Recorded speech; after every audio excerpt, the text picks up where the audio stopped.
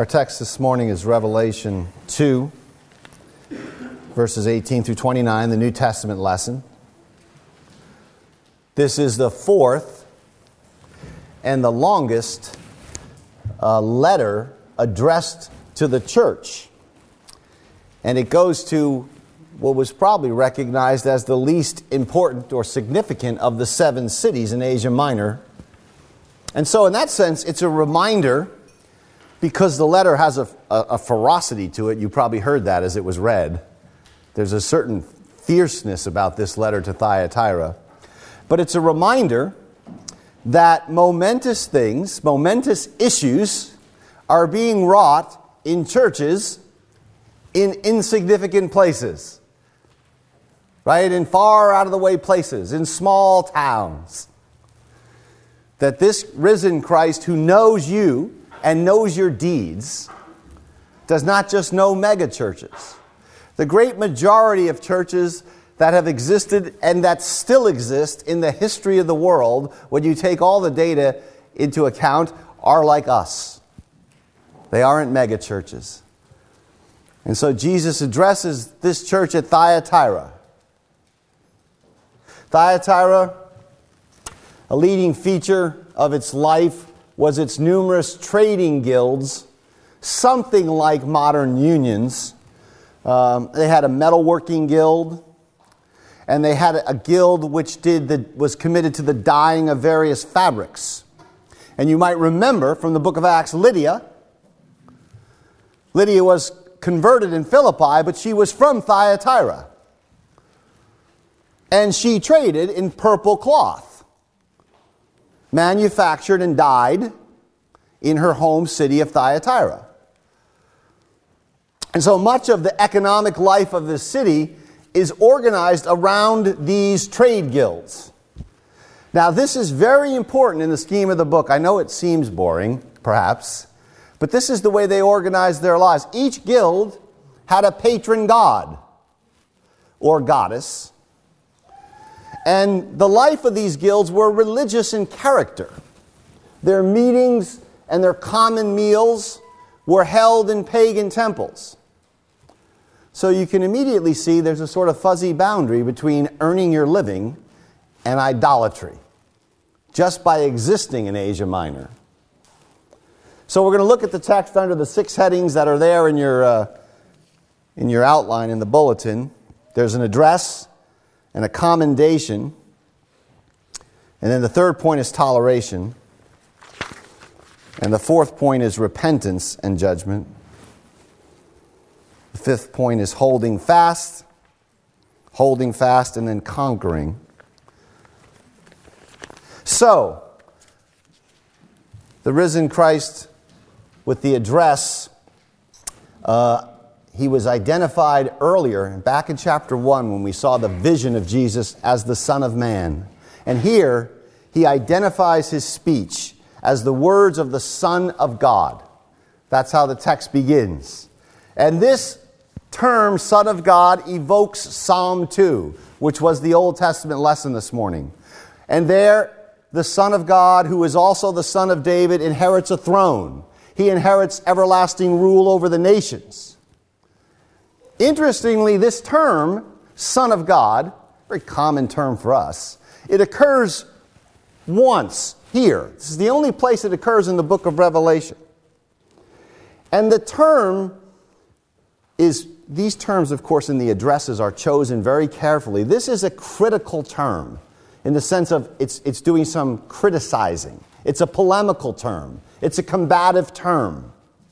The local guild deities, as well as the Roman emperors, were styled as sons of God, or sons of the god Zeus. Or in the case of the Roman emperor, they were viewed as sons of their predecessors who were now deified, and thus sons of God. Here's the opening sentence of a letter from Augustus, Caesar Augustus. It starts like this: Emperor Caesar, son of the god Julius. So, when the risen Christ addresses the church at Thyatira, it says, I'm the Son of God. It's an address which has a great deal of political subversive bite. Both the pagan worship and the emperor cult are being challenged and rebuked here by Christ's identification as the Son of God.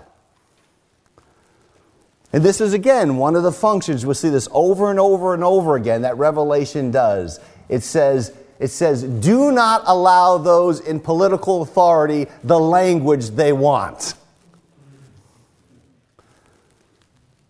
And this Christ appears with these eyes of flaming fire. He's the divine knower of all hearts. And those eyes are going to pierce. They are going to flash with a kind of fire and indignation in this text. Everything is laid bare before these eyes. He's depicted again, as he was earlier in chapter 1, with having feet of burnished bronze. And there is another allusion here, because the metalworking guilds in Thyatira were known for their polished bronze. They manufactured this bronze for a military fort, which was at Thyatira, which was a great source of local pride. And so Jesus is reminding them that I have feet of burnished bronze, and my eyes are like flames of fire. And so he's letting them know, if you will, that he's the transfigured Christ. He sits at the right hand until all of his enemies become a footstool for these bronze feet.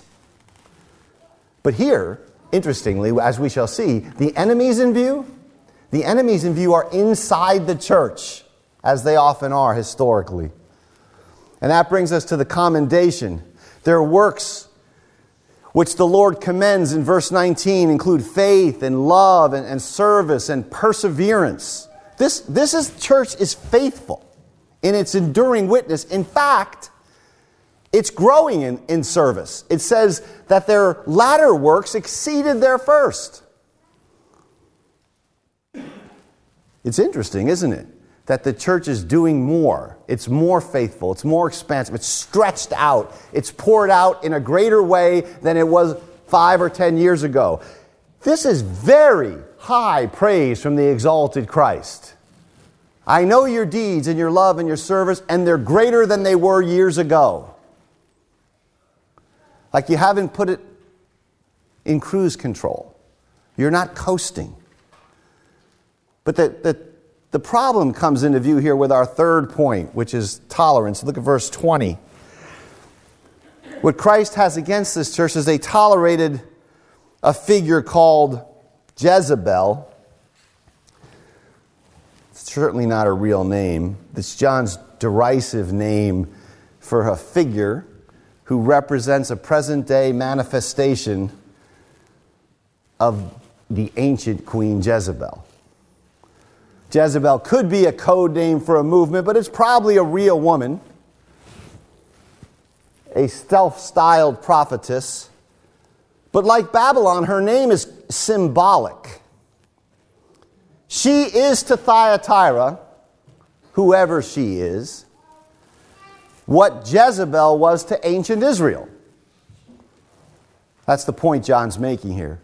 And Jezebel was the foreign wife of Ahab. And she imported her pagan religion into Israel. And the Old Testament tells us that she essentially seduced Israel to fornicate with Baal. That's what Jezebel did in the Old Testament. This Jezebel is doing the same sort of thing. What she is a local proxy for a figure we'll meet later in the book of Revelation, namely the whore of Babylon. She seduces the saints. Only, so in her teaching then, and in her practice, what's the significance of Jezebel? It is this, it's that in her teaching and practice, Babylon has invaded the church.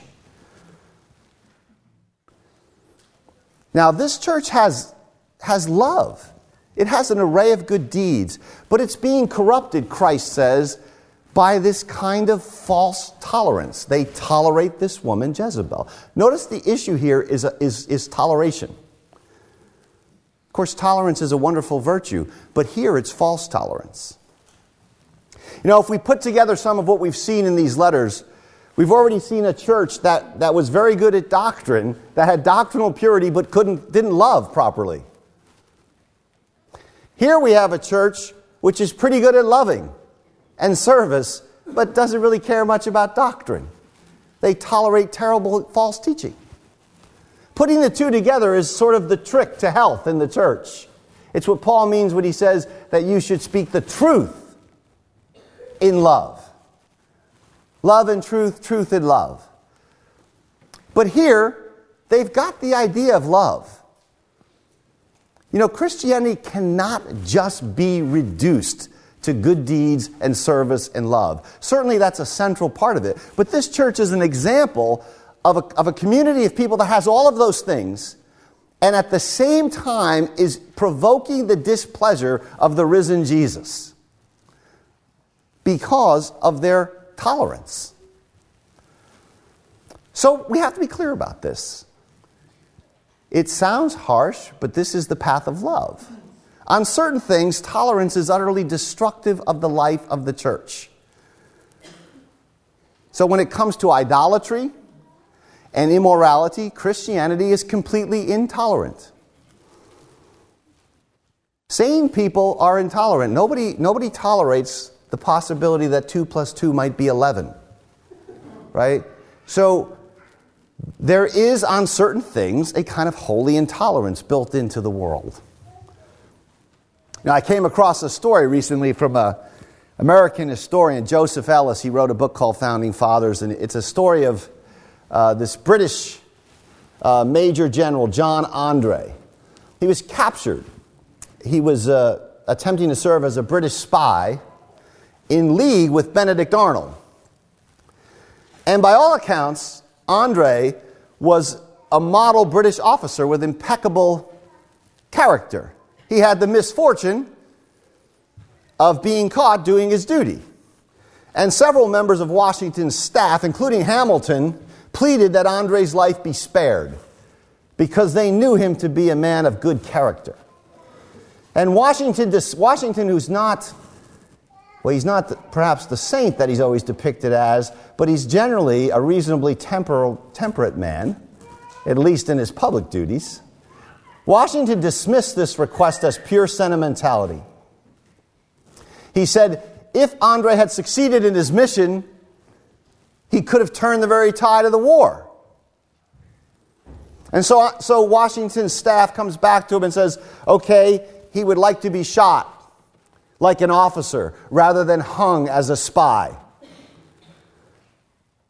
And Washington rejected that request and said, look, regardless of his personal attractiveness, which I grant, he is no more and no less than a spy. Hang him. And they hung him the next day. Tolerance of evil is lethal in war. And with the Jesus whose eyes flash with flames of fire, whose feet are burnished bronze to subdue his enemies, says to this church, you cannot tolerate false teachers like Jezebel. Now, it's very important to think of the context. Jezebel and her party surely encouraged immorality and idolatry. Now again, immorality and idolatry here unquestionably has, as we've seen, a political cast. In other words, what is Jezebel doing? How is she seducing the church? It seems clear from the context and from the book as a whole that this involves some sort of compromise with the local trade guilds, with emperor worship. So immorality and idolatry are essentially is the language used by the New Testament of worshiping false gods. Worshiping false gods is a kind of spiritual adultery. As we've said before, this might entail actual sexual immorality, but the overriding idea is idolatry. And so, how would Jezebel and her party get a hold a foothold in the church?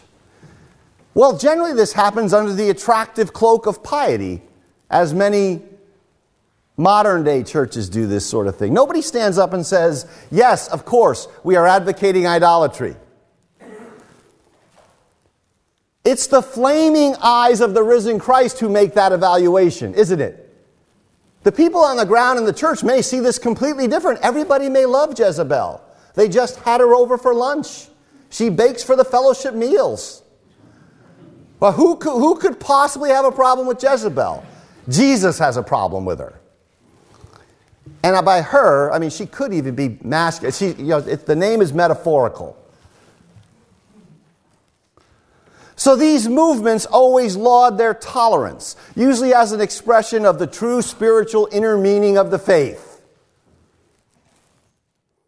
And so here the Jezebel party is advocating the legitimacy of attending the feasts of the local trade guilds. Probably some false notion of Christian liberty. After all, Paul says, we know that an idol is nothing. So truly spiritual people can't be harmed by participation in merely civic and patriotic events. After all, the church has to live in the real world or risk economic ostracism. Right? We already saw that the churches in Asia Minor are poor because of this pressure on the guilds to conform. And this economic factor is likely the reason that the teaching of Jezebel is gaining some ground. If you take Jezebel's interpretation, you can keep your job.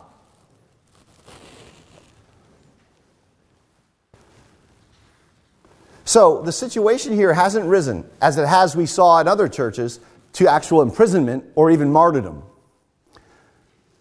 But the situation here is economic compromise and pressure, which can be a threat. And so the fourth point is repentance and judgment. The Lord has been very kind and good and patient, as He always is. He does not will anyone to perish. So we can see in the text that He gives them the gift of time. This indicates that this church has tolerated Jezebel for a good while. But note that the divine gift of time here in the text is in the past tense. I have given her time. Right? Jesus does not react. He doesn't fly off the handle. He gives her a lot of time. But she doesn't wish to repent of her immorality. Again, immorality here is almost certainly a metaphor for economic idolatry. And so in verse 22, Jesus, the risen Jesus, the transfigured Jesus, says judgment is now inevitable. And He says it in very biting words, ironic words.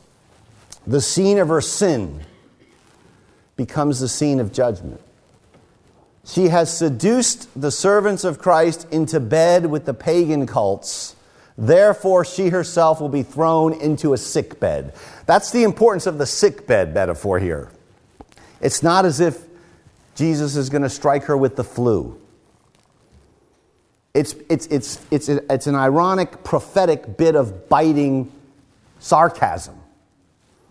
You want to sleep and worship in the other gods' temples, you're going to be thrown into your own sick bed. And her followers still have an opportunity to repent, the text says. So, those who commit adultery with her, the text says, means those who follow her economic advice into illicit compromise with the trade guild worship. Now you might think, gee, that's a fanciful interpretation of commit adultery with her. But it isn't, given the way the prophets use the metaphor of adultery. And if you doubt this interpretation, you can go read the back half of the book of Revelation, especially chapters 17 and 18. The issue with Babylon and the Roman whore is that the church commits spiritual adultery by submitting to the empire's demands. So the immorality metaphor, while it, again, I don't want to beat a dead horse here, but while it probably includes actual immorality, is really a metaphor about compromise with the Roman state. And so There's a call then, which we'll see in chapter 18. You know it. Isaiah actually says it, but it's in chapter 18. It says to the church, to you and I, come out of Babylon, lest you participate in her sins and share in her plagues. That call goes out in chapter 18 of this book. Well, guess what? It begins right now with separating from the Babylonian prostitutes within the church. The picture of Babylon in the book of Revelation is an image of Rome. So real briefly, to connect some of this symbolism up now, because I know it's hard to keep, you need a scorecard for this, but the beast is in general the Roman Empire. But Babylon is the city of Rome, the immoral city of Rome. And she is, chapter 17 tells us, the mother of prostitutes and all the earth's abominations. How's that for an evaluation of the capital city of your empire? And so Jezebel in Thyatira is a local manifestation. She's a daughter prostitute of Rome. She'll be thrown onto a sickbed. And those who follow her will be thrown into what the text calls intense suffering. Literally, the word here is great tribulation. So the great tribulation is already underway in some sectors of the church in 95 AD. And then Jesus says starkly in verse 23, I will strike her children dead. Now, again, this does not mean, this is not a literal woman, and this is not talking about her offspring, her biological offspring. Her children are the same people who commit adultery with her. And the reason for this is that Babylon is the mother of prostitutes. The church itself is depicted as a heavenly mother with children in Revelation chapter 12. And so, step back from this just a minute. Think of it this way. This is another way to come at the whole book of Revelation. Much of the book is about the contrast between these two women, the church, the bride of Christ, and Babylon. What the book of Proverbs calls the lady wisdom and the woman of folly. And in the end, a person belongs to one or the other woman. There is no third option. A person either belongs to the bridal community of Jesus Christ or they belong to the Babylonian Empire. They belong to some other woman. And so here the text assumes, sadly, that the time for repentance is past and that judgment is certain. And the flaming eyes of Christ mean that he who searches the hearts and mind is now to act in Thyatira. And this judgment that comes on Thyatira, we don't know what form it takes exactly. But the text makes it clear that it's a warning to all the churches. They will know when I execute judgment on Jezebel and her party, her children, those who commit adultery with her. When I act against that church, all the churches, the text says, will know that I am the Lord. You know, some 50 times in the book of Ezekiel, in connection with divine judgment, you get this phrase, and they will know that I am the Lord. I mean, this sort of thing gets your attention. All the churches, Jesus says, are going to know, not just Thyatira. When I act in Thyatira, everyone will know I'm the divine judge, and I will give to them according to their works. So what's the lesson here? It's pretty simple. We've gone a bit far from it, but you got to remember Jesus started with a commendation. Do the good works. Do your good deeds. Continue to do them, but don't be entangled in the idolatry and in the immorality of the American Babylon, lest you share in her plagues. Or at least be awake to it. Be alert to it. Be discerning. Don't accept the language. Don't accept the narrative. The emperor wants to call himself the Son of God. We don't let him do that. So the fifth point is holding fast. There's a godly remnant. They haven't capitulated. They haven't learned. Notice the text says they haven't learned what some calls the deep things of Satan. So this is probably another biting remark from the Son of God. Right? The Jezebel cult probably saw themselves as a spiritual aristocracy, genuinely deep and profound, because they were advocating tolerance and inclusion. Hey, we can't exclude the gods of the temple guild and the cults. Their teaching is a parody then of what Paul calls the deep things of God. Right? Paul says to you, you should know the deep things of God by the Spirit which is given to you. But Thyatira, but Jezebel's cult, which thinks it's deep, is really playing around with the deep things of Satan. And so Christ says to this remnant, I don't place any burden on you. Isn't that a wonderful thing? Jesus doesn't say, look, I've got a long list of stuff for you to do. He just says, look, get away from Jezebel and keep doing the stuff you're doing. Hold fast, he says, what you have until I come. Hold fast to the gospel. Christ is coming to judge this church, not just at the end, but in history. Christ has come, he does come, and he shall come again. And he says to you, do good. Do good. And hold fast to the gospel. It's really very simple. The church can lose everything. Everything. And if it doesn't lose the gospel, it hasn't lost anything that touches the essence of its life. So the final point's conquering. To the one who conquers or overcomes, does my will to the end, I give authority over the nations. So conquering here means basically what James said. Visit widows and orphans, do good deeds, and keep yourself unstained by the world. That's what it means to conquer in Thyatira. That's what it means to conquer for you and I. And there are two promises given here. The first is rule over the nations. This is such a stunning promise that it seems, it smacks of a kind of pie in the sky, doesn't it? It seems so unreal. Jesus says, I'll give him authority over the nations. And then there's a citation from Psalm 2, where the Son of God now, King of all nations, says, I'm going to give you authority to sit down with me on my throne, you who conquer, even as it was given to me by my Father. And we participate in this reality, albeit partially, even now. This is why at the beginning of the book, John said that you are already kings and priests with Christ. And in the end, the promise will be fully consummated. The saints will reign with Jesus Christ. And in verse 28, he says, I'll give them the morning star.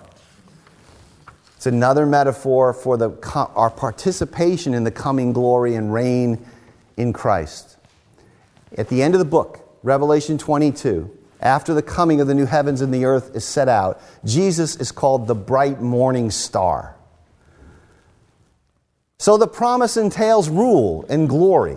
And again, there's another swipe here at Roman political pretensions, because Venus, the morning star, was a symbol of sovereignty in the Roman Empire. Emperors, on occasion, claimed to be descended from the goddess Venus. Generals built temples dedicated to the star. It was a sign carried on the banners and standards of Roman legions.